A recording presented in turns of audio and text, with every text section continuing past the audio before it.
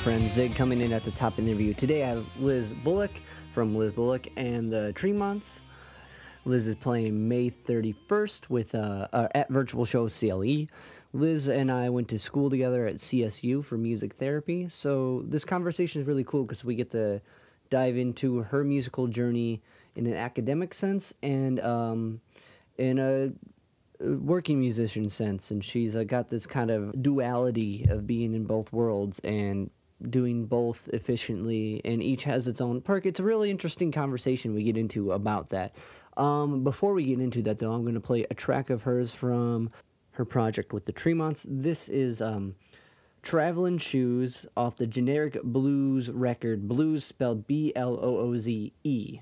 Well, a death came a knocking on my mother's door, singing, "Come on, mother, ain't you ready to go?"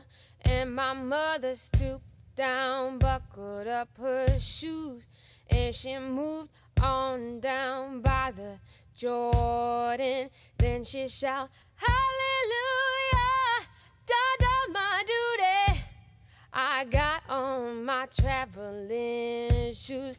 You know that death came a knocking on my sister's door, singing, "Come on, sister, ain't you ready to go?" And my sister stooped down, buckled up her shoes, and she moved on down by the Jordan. Then she shouted, "Hallelujah, done my duty." Liz Bullock and the Tremonts on that one. That's off the record Generic Blues, Travelin' Shoes. If you hear anything you like, if you can subscribe, rate, review the podcast on any of the podcast platforms, be it Spotify or Apple, it really helps us put the podcast where it needs to be and helps listeners find the artists so we can amplify what's being said. With that being said, here we go with Liz. But, all right, cool. Let's get into it. We're at the Zig at the Gig podcast. I'm hanging out with Liz Bullock. How's it going? Pretty good. Thanks for having me. Yeah. Thanks for doing this. How's quarantine been? Long. But it's been a time for me to at least kind of learn some new things and get some new skills under my belt. Yeah. So I feel that. I've been doing as soon as all this hit, I hit a strict practice routine. I'm like, I'm gonna learn some stuff on drums. I'm gonna learn some stuff on piano. Yeah. I had a routine that I do every day, just about that. I hit all this stuff, and I'm trying to hack away at being a hack at a lot of things. Yeah, exactly. Yeah, it's good to have a routine, and I've been trying to kind of. Before quarantine, I think my only hobby was going to class and music, and which is great. Yeah. But I wanted to pick up some other stuff that I just didn't really have time for. So I started cooking and baking and painting. Whoa. And it's been really cool. And I'm creating stuff that I'm proud of. That's so awesome. It's cool. Was it because you go to school, for our listeners, you go to school for music, so that's kind of doubling down on the same thing. Oh, here he goes. Yeah. So it's it's almost there's no hobby in it. It's just everything at that point. You know what I mean? It's work. Yeah. It's the fun. It's form of expression, and it's what you're trying to learn to do. And Exactly. Yeah, it's every aspect. When people are like, "What else do you do besides music?" I'm like, "Well, that's pretty much it. Every aspect of my life." But yeah, going to school for music therapy. I finished my degree after quarantine, and yeah. Congrats! Woo-hoo. Did you do the internship and everything? Yeah, I'm slated to go to UH in July. It's looking more and more like it will be telehealth, aka I'll be with patients kind of over Zoom or Gotcha. FaceTime or something. Cool. Yeah. Yeah, it's definitely going to be a change. And my internship, so I went to New Avenues to Independence. Mm-hmm.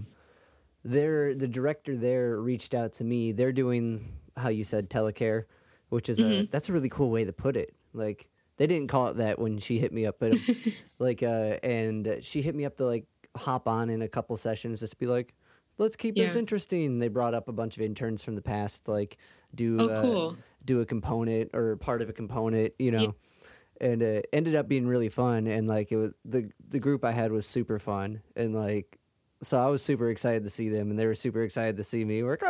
"Ah!" That's awesome. But That's, anyone who's going through that bit of their degree, I can see how like taxing that would be, because it's already taxing by itself.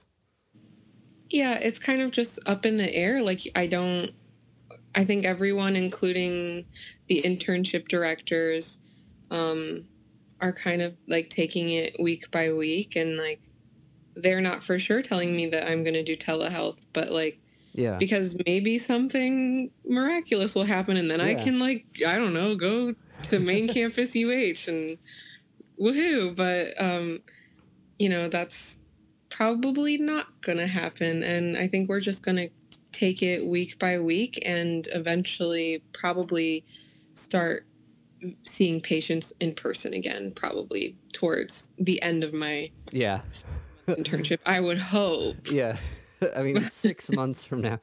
Uh, hopefully by then, they're definitely doing some person-to-person distant thing. But yeah, that's got to be such a... Because so much of music therapy is the interaction, is the connectiveness with the person in the moment. Right. And like, this is great. You know, I mean, this works. Yeah. But like, there's kind of a comfort net that you're not in this situation, and then there's an uncomfort net because you can't really read the person. You know, there's like a weird like Right. Yeah. plus and minus. I can see like, I mean, one benefit I could see from this is you're gonna save so much on gas. Like, I know. I'm it's gonna not be going. so rad. Yeah, for sure. But that being said, it's like you lose that like little like twitches, not twitch, I don't want to say twitch, but like little body language movements that you can't pick up on because like there's a lag or Right. whatever, the lighting, the camera, so it's going to be that for anyone who's in your situation right now. I imagine a steeper learning curve, and you guys are probably going to come out knowing how to handle or read situations way better because you're doing it from like an already like challenging position. Right. Yeah, and that's pretty much how I'm looking at it. At least I get this experience and I kind of know what to do. But there is so much. I'm so patient centered and client centered and about building relationships with my patient. So it is really difficult to. It's weird. Like, you're not reaching out and touching them all the time in session, but it kind of. There, when you're behind a screen, it really just like takes some of like the humanness out of what I'm doing, it feels like. But it's not forever, and I'm gonna make the best of it. That's definitely the PMA, the positive mental attitude to take from it for sure.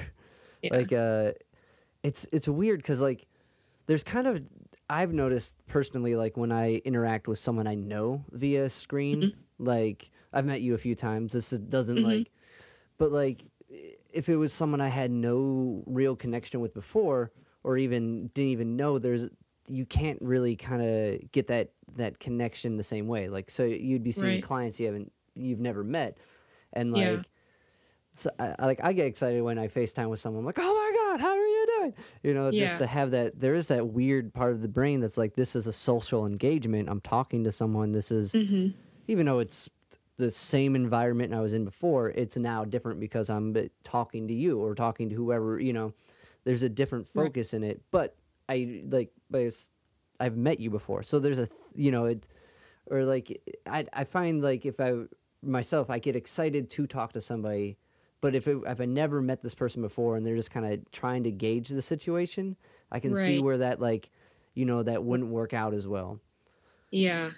Or like that connection, because like you're saying, you're not really in most therapy settings. I don't imagine you're too hands on.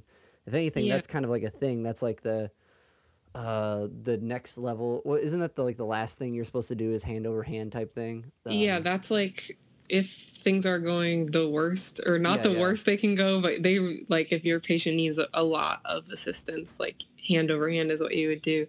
But yeah, like you said, there's so much like with eye contact and body language, and so much of that is kind of in proximity to the person. It's kind of a gray area when you're seeing a patient on a video call instead of yeah. Yeah. I guess it's different if you know the person a little bit and you're like, oh, that's Scott's. He'll be back. I don't know. You know, Right. yeah, that's that thing he does or whatever. Yeah, there's his twitch. It's fine. Yeah, that's his twitch. It doesn't mean anything. Yeah. Does so getting kind of stepping back a couple paces, what got you into music therapy for an academic outlet? Like, did you go to CSU for? Because I remember I met you at CSU, and I thought for some reason I thought you did pop rock first, but maybe I was wrong. I was always a music therapy major. I actually started in journalism, and I was going toward English and something having to do with writing when I first went to college. And then my family, I don't think a lot of people can say this, but my family was really pushing for me to do music instead, and really thought that would be a great fit for me. And my mom is a healthcare worker, and has been for like over 30 years. And so she's seen firsthand music therapy and what it does. And I've been, a musician for my whole life. So she kind of was like, I really think like this is something you should check out. So I was like, okay, I was kind of switching around majors, just seeing what I liked. And I ended up like really loving it. And I think it was partly the program and the people, and partly our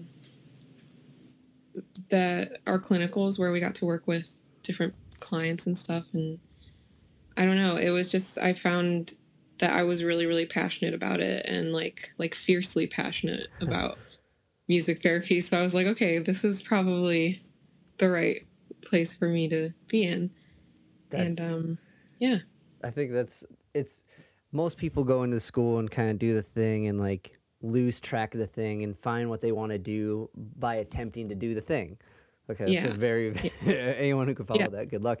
But like, so it's really cool to come out with that. Like you went into it not knowing the thing and coming out with the thing, with like what's the word I'm looking for? The career centered, the path that you kind of, I don't know. It always seems to be the kind of the opposite, but that's really cool. So when you went into CSU, you went for journalism. What spoke to you about that? Like why journalism at first? Which is really cool. Yeah, I mean, journalism's awesome. Like journalism was like my dream for a little while there.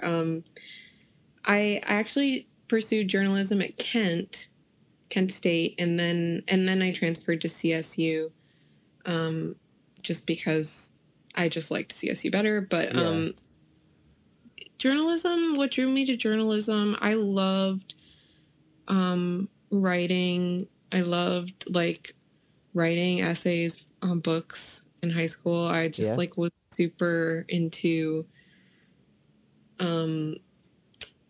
like what they were doing with like the Cleveland music scene and what was being written about it. And I kind of thought it would be a cool way for me to like take my love of writing, and also maybe I could be like a music journalist and write about music, and like kind of like Rolling Stones type of journalism was like my goal. And I was always trying to find a way to combine like different like passions that I had, and it just turned out that there was just not enough like music in journalism for me to want to stay. Like I just really missed music a lot, so I decided to switch.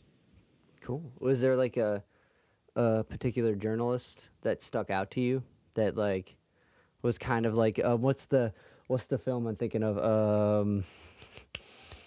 It's got the girl with the sunglasses on the front. I think she and the guy is a journalist for the Rolling Stones. For the Rolling Stones. For the Rolling Stone. Almost Famous. Is there like a That's a great movie. yeah? I can't believe I couldn't think of it though. That quarantined for way too long. But was there an art or an author or a journalist that inspired you to want to like convey yourself in the written word?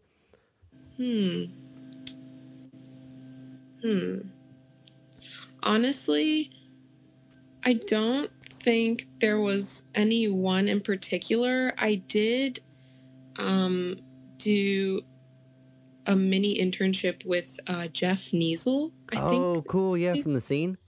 Yeah, from Scene. Yeah. And he was great. And I did that like right out of high school.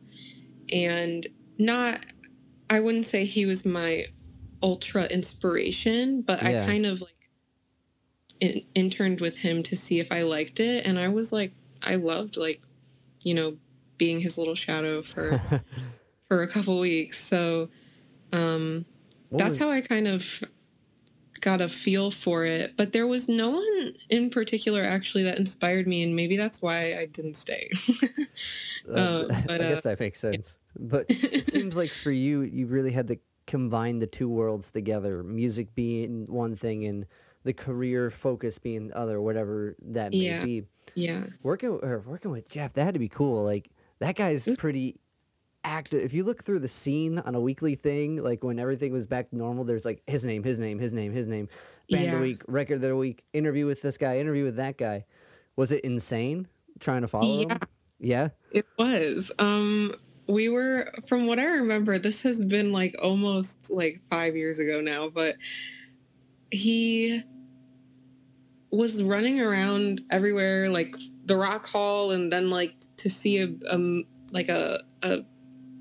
film, and then to interview someone, and like all these, like I got to like listen and transcribe all these cool interviews he did with people, and then like meet some cool people at the Rock Hall. And yeah, there was never really a day, there were only a few days I would say that he was just in the office, like just staying there, but most of the time he was going other places, and I was going with him. That sounds awesome.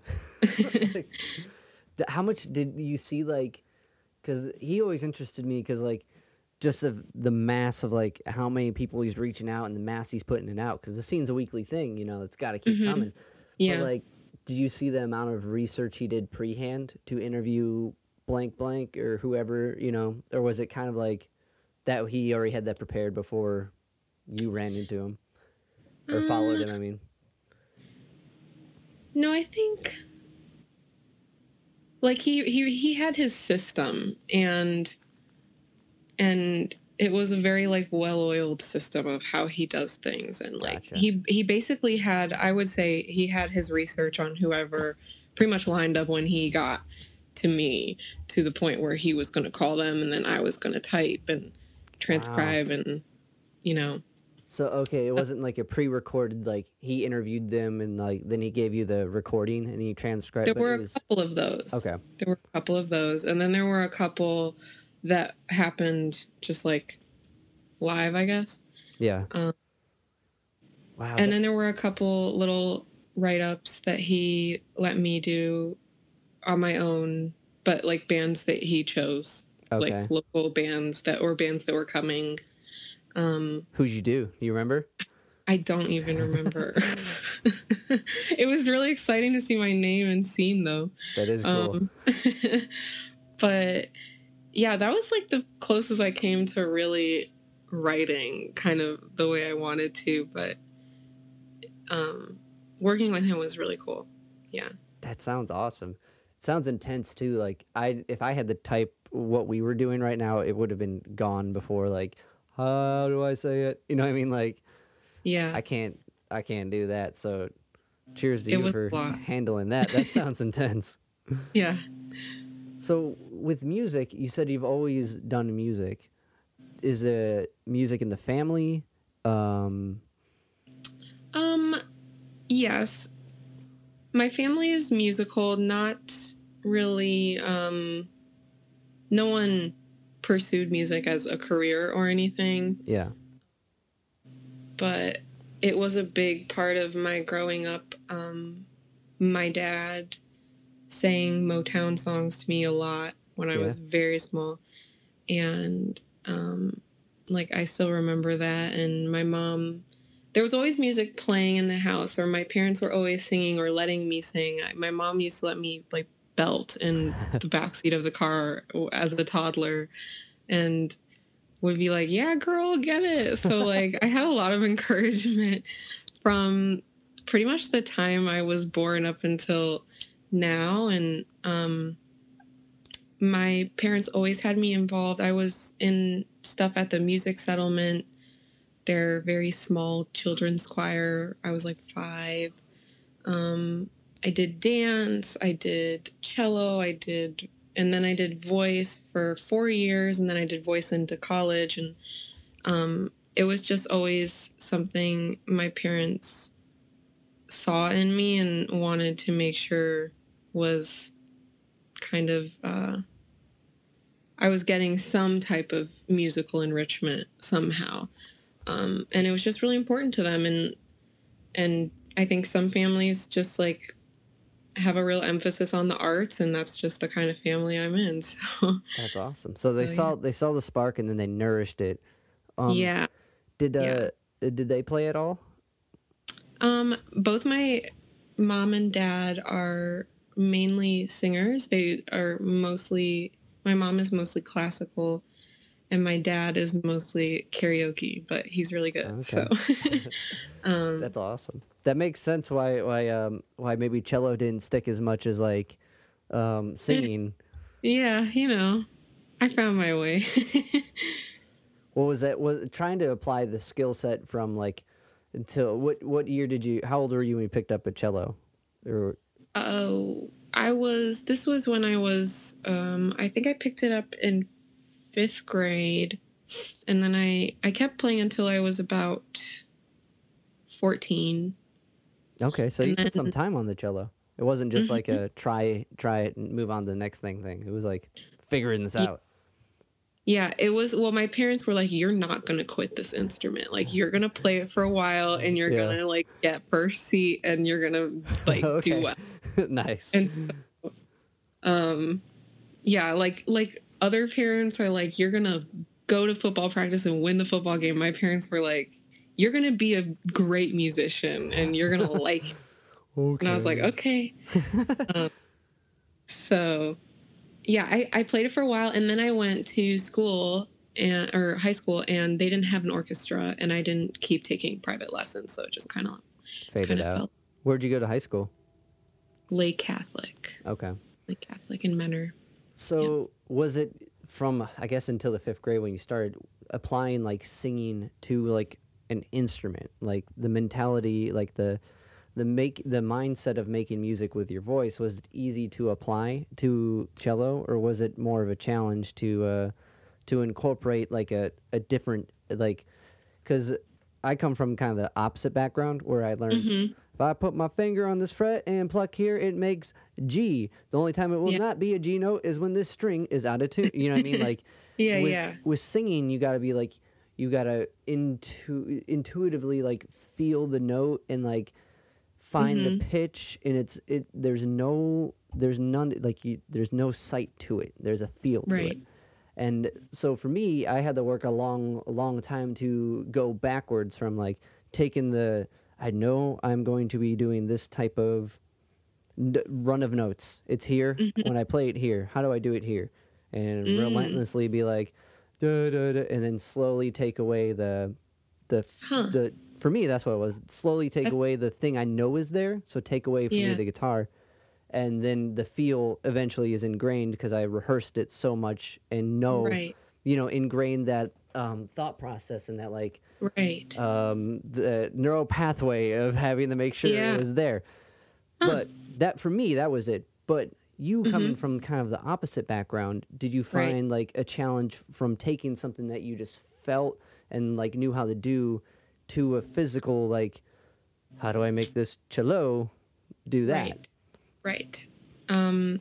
I think I was really spoiled with voice because I think I was getting voice training from such a young age that it's so just a part of my being and inherent, and like I think what you are talking about is really interesting and something I just like I think is already so deep within my brain that I'm not thinking about like how different notes feel or how to it's just there for me. So when I applied it to a physical instrument, that's like been the hardest thing thus far in like being a musician is guitar, piano, at that point Yeah. cello.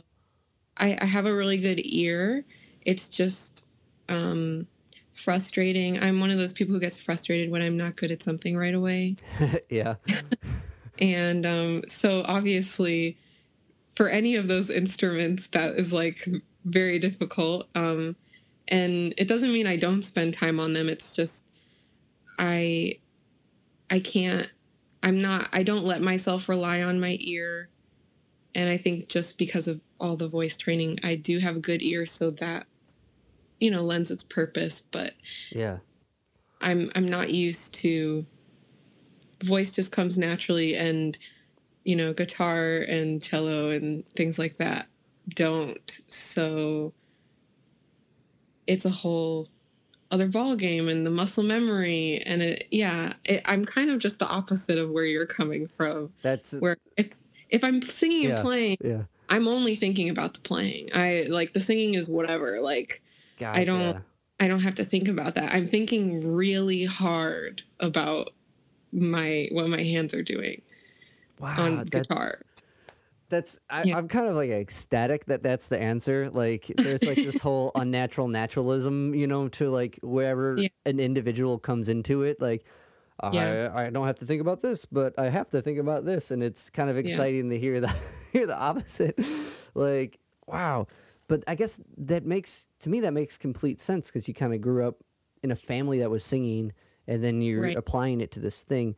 Kind of in the same vein of question, when you were taking these vocal lessons early, but these vocal training sessions and like lessons, were you applying like written music? Was reading music is kind of part of the deal too, or was that Yeah. kind of another learned thing?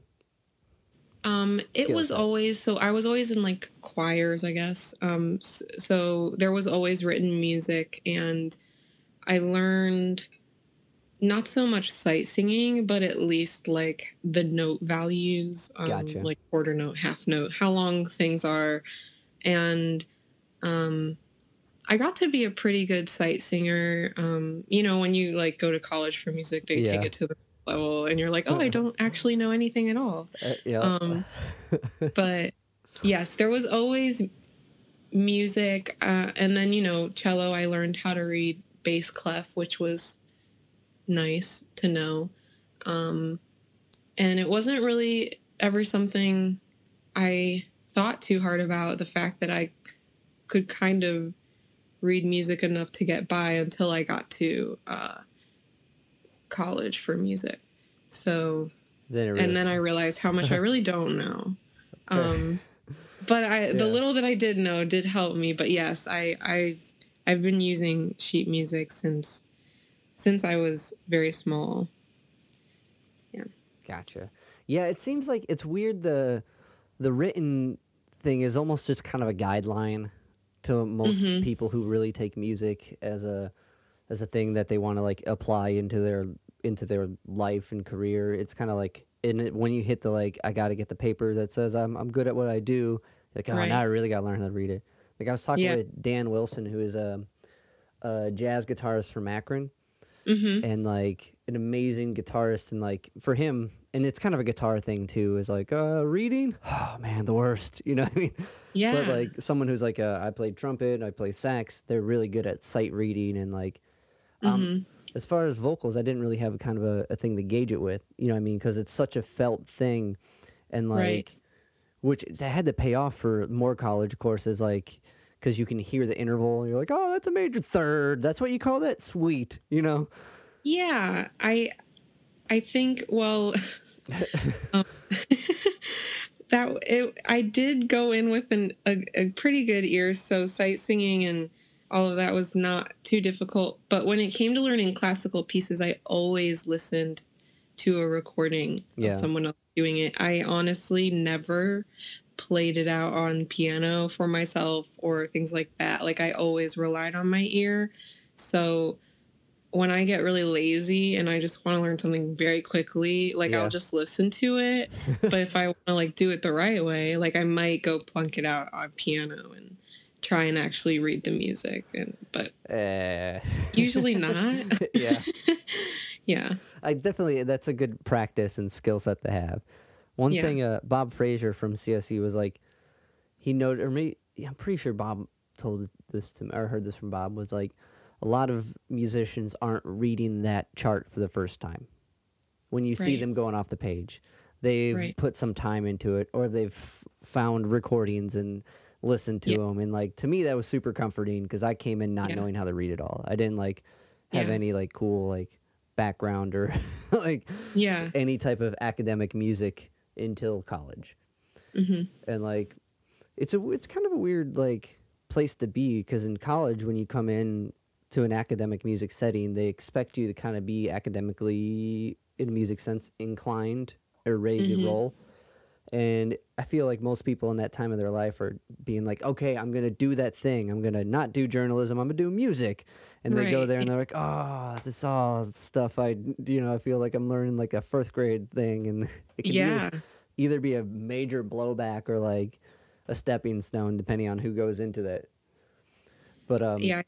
I think anyone who has taken music theory in college has, I think it's a universal thing that you've sat there and you've questioned your choices and you're like, am I really this stupid, when you're like sitting there in theory class? But I'm really hoping that at least, I don't know. I think there is this real disconnect between, it's like such a controversial topic between like being a good musician and like going to school for music, and like both are great ways, being Yeah. self-taught or going to school for music. Both are good musicians, both are different ways, great ways to do it, but different routes to take. And I kind of wish there was a little more, I don't know, leeway, because I Yeah. was pretty much just going by ear, and I was like, I don't want to learn theory. Like, I don't think I'm going to use this. it's And not it's great. fact, it's theory. Like, Yeah. I mean, I actually am going to use it, but I wish they would give kids going in who are only ear trained or just have no experience at all a little more hope, or, yeah. Because it's so hopeless when I'm in that class. Like, I'm so glad I didn't give up, but oh my God, it was rough. I'm glad you didn't give up either, but I agree. Neapolitan? What is this? It's not ice cream. I don't care about it. Yeah. Like, Yeah. but yeah, you know what? I had an interesting conversation with Jen Maurer, with like the kind of different, the individual who took music as like, I'm going to do this, didn't go to school for it, but is making their career doing that, right? Yeah. And when you talk to them, they're almost more informed with how everything works than someone who did the academic route in some facets. But Yeah. that individual has a certain set of opportunities that the other one doesn't, and like, and vice versa.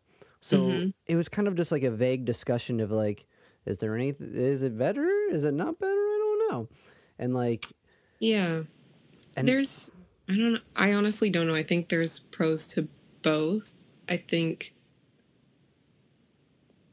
it all depends on what you want to do. Like what kind of music, because I think some people think when you go to music school, there's just one degree and it's like, here you go. You're not a musician or something. I don't know. But there's like a lot of different routes. Yeah. And so in terms of performance, I do think that people who don't go to school, you know, school almost feels like 4 years of being tucked away in this beautiful little like shell. And the people who don't go to school are kind of like thrust into like gigging and working and what that looks like. And unless people are gigging and going to school at the same time, I don't think a lot of that gets lost when you're going to school for music. And it's because you're just like, you're a full-time student and you're tired and busy. And there's a lot more there's a lot more sorry, my phone started to die, so I gotta plug it in. There's a lot more things you gotta do. You can't gig all night because you gotta turn in the paper and like right. But that also opens up a whole nother understanding of what's going on, and like it's I don't know, like sometimes with the self-taught person or the non-academic route, let's say it, like they will spend forever cracking one thing you kind of gloss over in an academic setting. Yeah. And like which is fine, because usually in the academic setting you're focused on a set amount of things. Like, and this can be a very vague, like, I don't know, Neapolitan chords. Like I don't think in an academic setting you kind of harp on that, but like in a gig setting, I don't know how often like you're really, you know what I mean, it's rare. Focused on that chord movement. Yeah. But it's a tough, like, it's kind of a tough break because there's no right or wrong. And like, but interestingly enough, with like, you're kind of in both worlds simultaneously. Like you're doing the academic route and you're doing the therapeutic route and going through all that, but you're doing outside too. You're doing the band thing. You're doing the gigging life. Yeah, I think I just kind of got lucky in that right out of high school, I started playing with Maddie Finn for her project Whiskey Hollow when that was still around. And that kind of got me into the scene and into meeting a lot of different people I wouldn't have met. And I just kind of fell into it by luck, I think. How'd that come around? How'd you meet Maddie? Maddie was my voice teacher at School of Rock. Yeah. Woohoo. Nice. I work there now. Enroll. Woohoo. I went to it too. Yeah. Yeah. So, I did like one show there. A lot of people have gone through there, but she was my voice teacher, and she was more like my friend because she kind of came in very young, and it was right as I was leaving, about to graduate high school. And so right when I graduated, she was like, if you want to get some like gig experience and touring experience, like you're welcome to, you know, come and sing on this project with me. Sick. And so I took her up on it. And I loved it, and we toured, and it was great. And that's the only time I've toured so far, like since being kind of in college. And it really did just set me up with a lot of connections. And I think if I hadn't done that when I was 18, I would have never probably been in the scene nearly as much as I am right now, like at the end of my college career, like maybe a couple years from now or something, but it definitely set me up with a good system, a good nurturing system. For sure, especially with Maddie. And at that point, I think that was right after whatever band she was doing with Steve, right? The Whiskey Hollow, or was that a project or two later? I don't know her timeline. I have no idea. But either way, like that and the tour with it, that's really cool. Like the jump in from like, so that's kind of keeping on the split of both realms of the road life and then the academic life. And like now in that project, you were like just singing, right? Yeah, I Okay. was mostly, I hate to say backup singing for anything, but I was mostly backup singing. There was some like duo stuff. I would sing solo sometimes, but I wasn't writing or, it wasn't really my project. I just kind of Yeah. like and like added myself on top. But to make the whole picture, you know, it's a Yeah, yeah. it's a quintessential thing. And were you doing Yeah. harmonies? Lots of harmonies. Maddie and I'm I. sorry, I meant to say writing harmonies. Oh, Clearly, yes. Maddie clearly, and if you're backup singing or if you're support singing, I don't know. people. I mean, you never Yeah. know. Like, sometimes it's just gang vocals. Like, anyway. Yeah. We were writing harmonies pretty much for every single song, and Maddie and I, our voices just like somehow are very different but blend really well, and I think that's why the project worked and like people really like responded to it well. And we both love singing harmonies, like super close harmonies, difficult harmonies. Yeah. Like that's like kind of like my like nerd brain. I love harmonies. Well, that theory's paying off a little bit. Yeah. Yeah.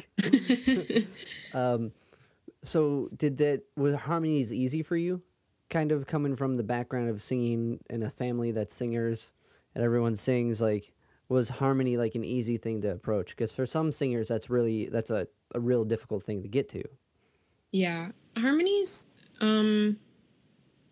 were always, not always. Well, being in choirs growing up, it really forced me to get good at them. And so then applying that to my future stuff like Whiskey Hollow, it did make harmonies pretty easy for me to pick up on. The only thing is sometimes I get nervous at the gig and I just like get in my head. That's the one thing about harmonies is like you have to both be really on the same page. Like, this is going to sound weird, but like I feel like energy wise and just like kind of mood wise, because if one person is pushing vocally or one person feels like they have to push and they're really nervous and like they want to make this gig work, it's going to affect their vocals and how they sing. And for me, I was always super attentive to how Maddie was singing on any given night and trying to like match that and blend with her. So that's like the difficult part. But in terms of like hitting the notes and stuff, like it now comes pretty naturally to me. Gotcha. Because like it'd be one thing to like as a singer, you're used to kind of leading the way. And you know the notes you're gonna hit, and like you made those neural pathways. You know how to execute whatever you're trying to express. But when you're supporting someone, and harmonies usually are so tight, and you gotta follow every little nook and cranny of a melody, and like that makes it sound way more difficult when you're like, it depends if, Maddie's jumping in and rocking out, and then I got to start trying to rock out with her. Like, that can see how much more difficult that would be in a live setting, especially if you're doing close harmonies with difficult melodies. But, but as far as like, so the execution of them, not musically, but with emotional content was more tricky than musically. Yes, I would say, I think everyone, I also do harmonies for Matt Moody. Who I believe I'm talking to in a little bit here. Yeah, later on. Yeah. Everybody has their own little like things about their voice. Yeah. Like their little intricacies. And so Maddie had her own and Matt definitely has his. And like once I sing with someone enough, I can pick up on what those little intricacies are and little things that they do, little like scoops that they always do, or little like how they drop off a note at the end.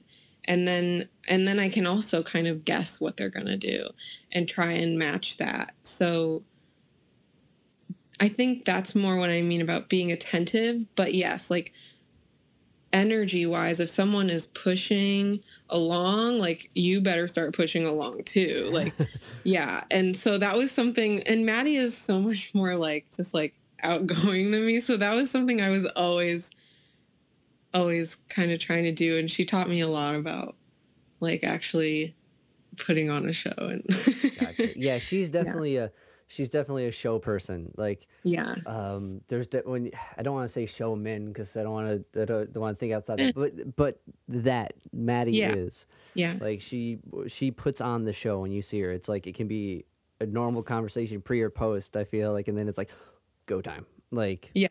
It's like a whole other, like, you just see it come over her spirit. Like, she just goes into another place when she goes on stage. Yeah. So. Wow. So, like, I guess that really fits into, like, even just that practice. Who else have you, like, sung with besides, like, so you did Maddie and Matt. Is there any other projects? I sang harmonies for... Let's see. Did you do Lex and Zay? No, I did one of Michelle Gaugh's albums. Okay. I did harmonies for. And then, yeah, Maddie and Matt. And I think those are like the three main ones in the past few years that I've like recorded for, at least. Okay. Because I've seen you with Matt quite a few times, like live. And I remember reading the track list with Gauze. I think that was her first record, the first Mimi Arden one. I think so. Okay. Yeah, I think so. And like, what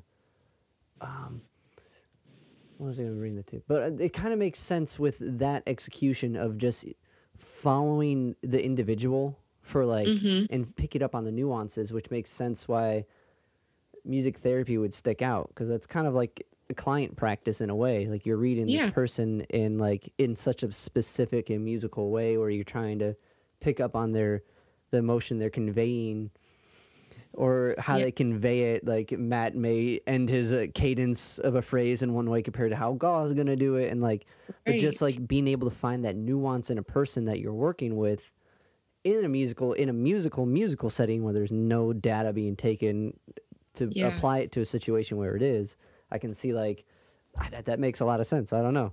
I've never thought about it like that. That's awesome. All right. Yeah. yeah, helped. But like there's like a specific trait I feel like with musicians who dive into the therapeutic realm for the sake of the therapy, and like musicians who totally like are like whatever to it, which is completely fine because there's got to be both to make everything work. But the people who really dive into it and really get into the practice of it and really want to do it for what it is, like there's certain traits, and I don't know, I'm trying to like figure it out, and I've just been talking to a bunch of people, and like in my brain that makes sense. I don't know if like, is there like things, do you find overlap in other ways as far as like your gigging career and your therapeutic career, even though I know your therapeutic education? I don't want to say you're doing it because I know that can be a whole nother thing. Oh, yeah. I am not a music therapist. Yeah. I'm a music therapy student. Thank you. Let me phrase it right, because I want to. I don't want to do any damage. Right. There's got to be connections, right? So, I mean, I love singing, and I think most of my patients and clients really respond to my voice. I think that's my strongest tool in a session with patients. Because like I mean, it is kind of a vague question, and it's kind of sporadic because out of what we were talking about before, as far as like your musical journey to like, wait, how do you apply it? So like, it takes a specific type of person. I think musicians inherently like want to give music to the world, and therapists also want to give music to the world, and so there is that you know connects the two. I think that therapists are, I don't know. It's hard to say. I find myself personally, I'm a big people person, Yeah. like interacting with people when I'm in a therapeutic setting, but when I'm at a gig, like I don't want to talk. I don't know. It's like it's really weird. Like it's two different sides of me. Yeah, but But wow, man, that's an interesting concept too, because like in one realm, like your interaction, I think that both like rapport in both realms are equally important. But yeah, like rapport in one realm is almost kind of a self kind of promotion, where the rapport in the other is kind of not necessarily a self thought of act, right? So when you're working with a right. client and you're making this relationship and this rapport with them, you're not really like trying to promote your situation to be a better Yeah, get better gigs or whatever. Not to say yeah, that like it's always the same in that other realm, but there's part of like audience rapport is part of the gig, and it's part of maintaining like a certain like practice and like whatever. So like that maybe that makes more sense too. I don't know. yeah. I don't know. I definitely find that I'm more comfortable probably in a setting where I can make it about the client, I can make it about the patient, and I'm doing everything to kind of support them, and I want to hear Yeah. about their life, and I want to hear about their musical experiences, and like it's not at all on me. Yeah. But then the flip side is when I'm gigging, like It. I want to be the lead singer. This is my show. Like blah Yeah. blah blah. I want to do the songs I want to do. So, it takes very different parts of me to do each thing.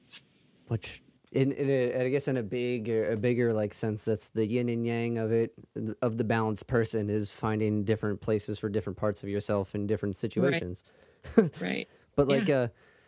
so kind of going back to like the lead singer's comment, you are lead singer for the Tremonts, and when did that come along from like?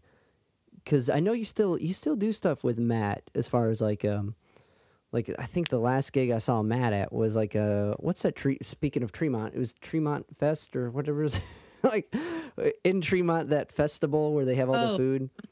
I'm pretty yeah, sure yeah. last time I saw Matt was the M Moody was there and you were there. I could be I wrong. was. I could be wrong. Maybe. Maybe I was. I don't know. I just go where I'm told to. So, when it comes to you fronting your own band, well, how'd that come along? Was this in the process of backing up all these into other individuals?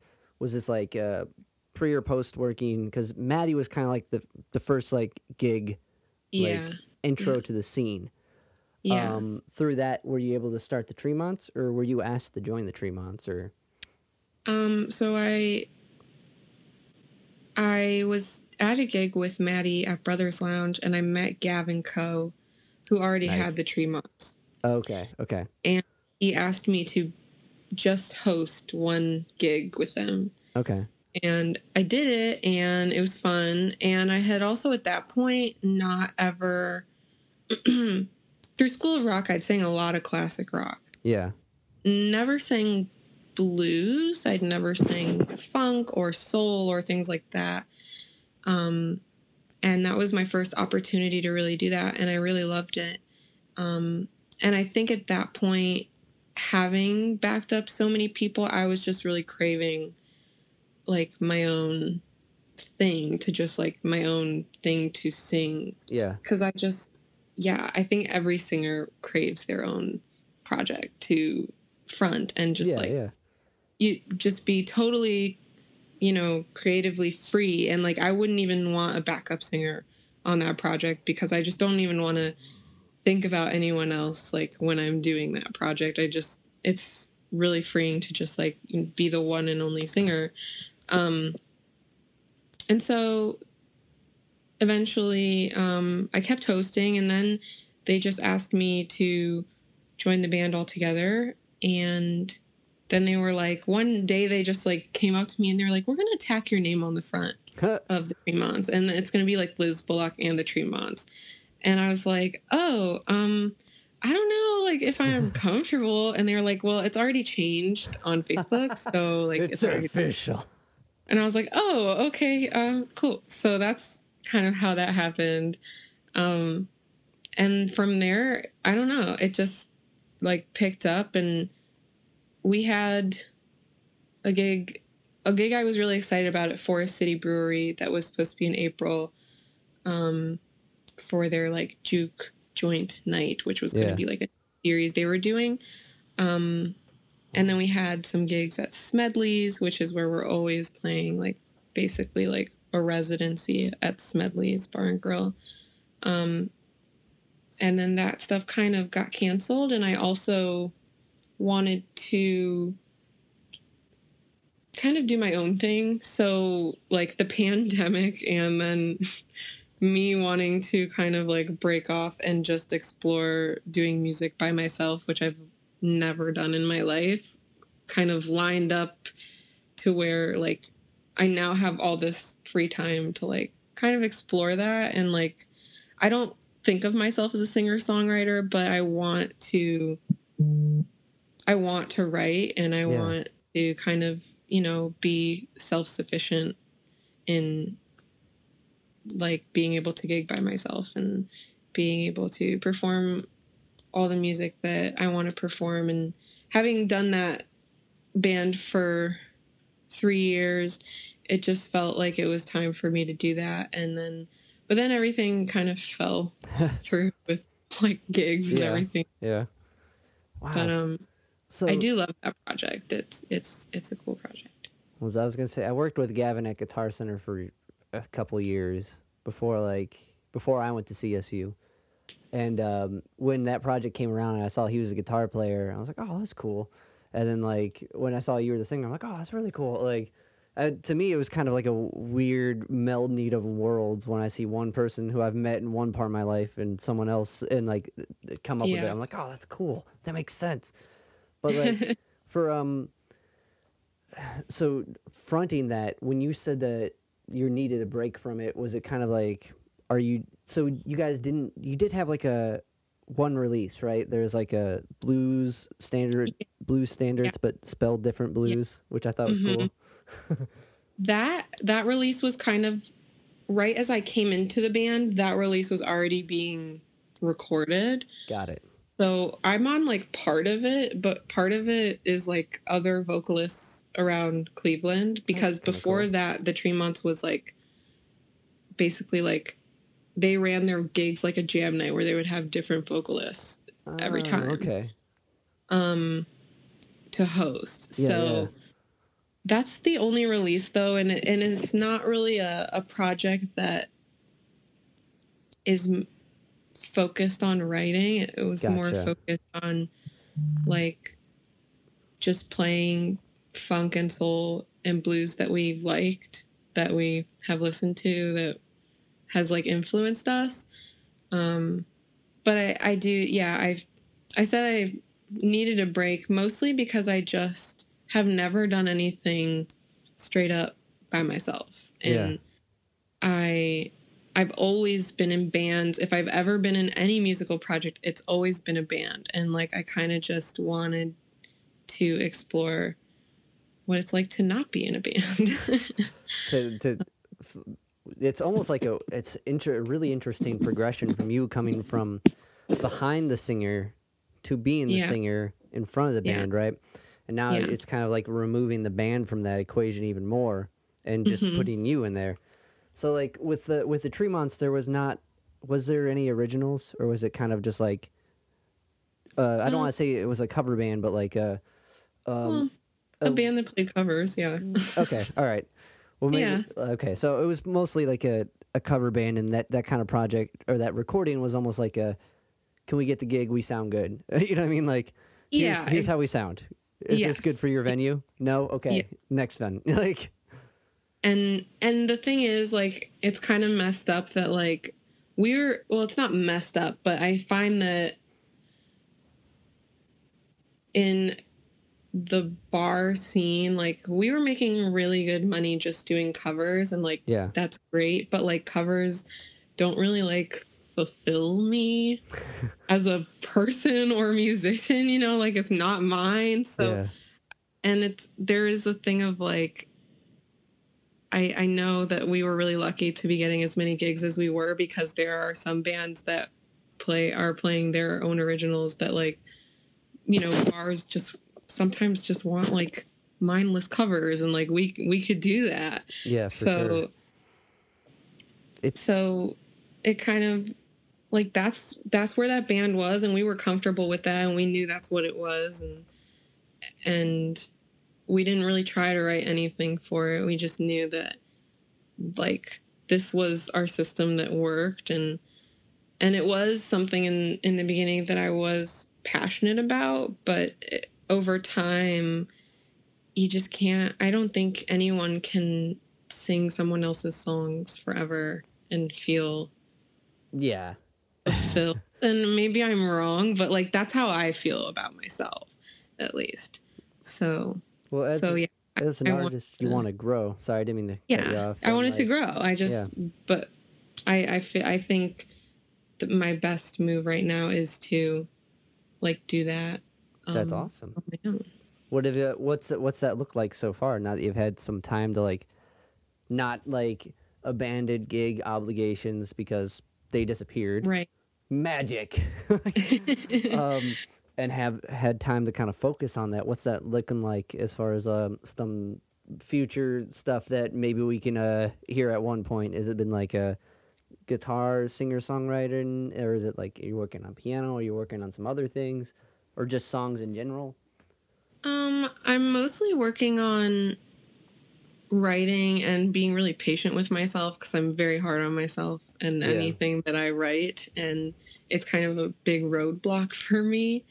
But I have written more, and I also am trying to get comfortable just playing by myself. And so I've done like a couple of these virtual, you know, coffee break gigs or whatever. And that was really the first time, like, I guess I gigged by myself, you know, it's a virtual gig, but whatever. It's the gig simulator.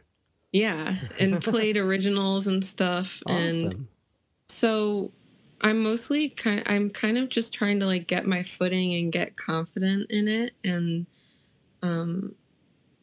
everybody in my life is very encouraging and very much like, well, when are you going to show what you wrote, or when are you going to do what you want to do? And so, I mean, that's what I'm trying to do. It's just very like new to me. So it is kind of scary. Yeah. And it's always been something outside of my comfort zone. But, I was hoping to, you know, play some like small acoustic gigs, just me and my guitar stuff this summer. You know, like wineries and like things like that, just like very laid back, like small rooms. And that probably won't happen, but I'm still going to keep going. And I'm hoping to at least record a single at some point in the future. I have a person in mind that I want to record it with, but I haven't even told him, so I'm not even gonna keep that on the hush hush. That's the to come the cliffhanger. But that's awesome, and I think I guess as far it's weird, like the coming from playing and supporting, like singing other people's material and supporting other people's material for so long.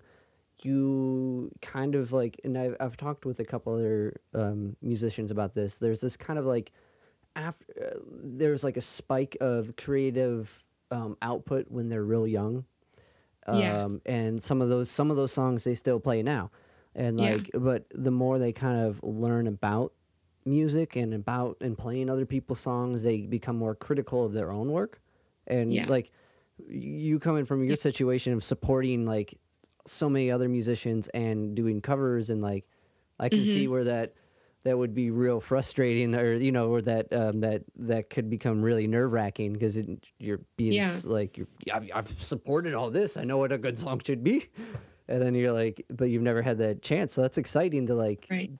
that's where you are right now. Cause that's like a really cool and like sensitive spot to be in. Like, and like, everything's like nerve wracking. I don't know. Yes, I mean that's exactly it. It's just like very vulnerable, and like The better I word. think I've always kind of been able to hide behind something or other in a project, and I'm Yeah. just like not giving myself room to do that anymore. Was it So- well for the virtual show, which is May 30th, right? Or is it 31st? 31st, I think. Okay, yeah, 31st. It's the Sunday. Are we? Are you going to do some of these maybe singles? Yeah, the one that I have in mind. Yeah, I'm going. It's called Spring, and you were talking about a burst of creativity when people are younger. It's Yeah. one I wrote like a very long time ago, and it's still my favorite song that I've written. Whoa! So Isn't that like- weird? Is that Yeah. weird? I think that's weird that everyone has like this like this naive like innocent creative like outburst, and then like Yeah. everything kind of just becomes more cynical and critical from there on. right. I mean, exactly. And it was totally just like natural. I don't know. It was before I even started doing projects and Yeah. whatever. So yeah, I'm playing all originals for the virtual show, and That's I'm really awesome. excited. Likewise, I'm excited to hear it. Is there anything else we should plug before we wrap this up? This went by this. How do you feel? Do you feel that this went well? Yeah, I feel good. Yeah, likewise. This was yeah, it went super- by pretty quick. super quick. I just realized I'm like, oh, I got a couple minutes to Oh, wow. save and like call Matt. But Yeah. anything else you want to plug before we wrap this up? I don't think so right now. All right, cool. Well, If I had gigs or something, maybe, but no.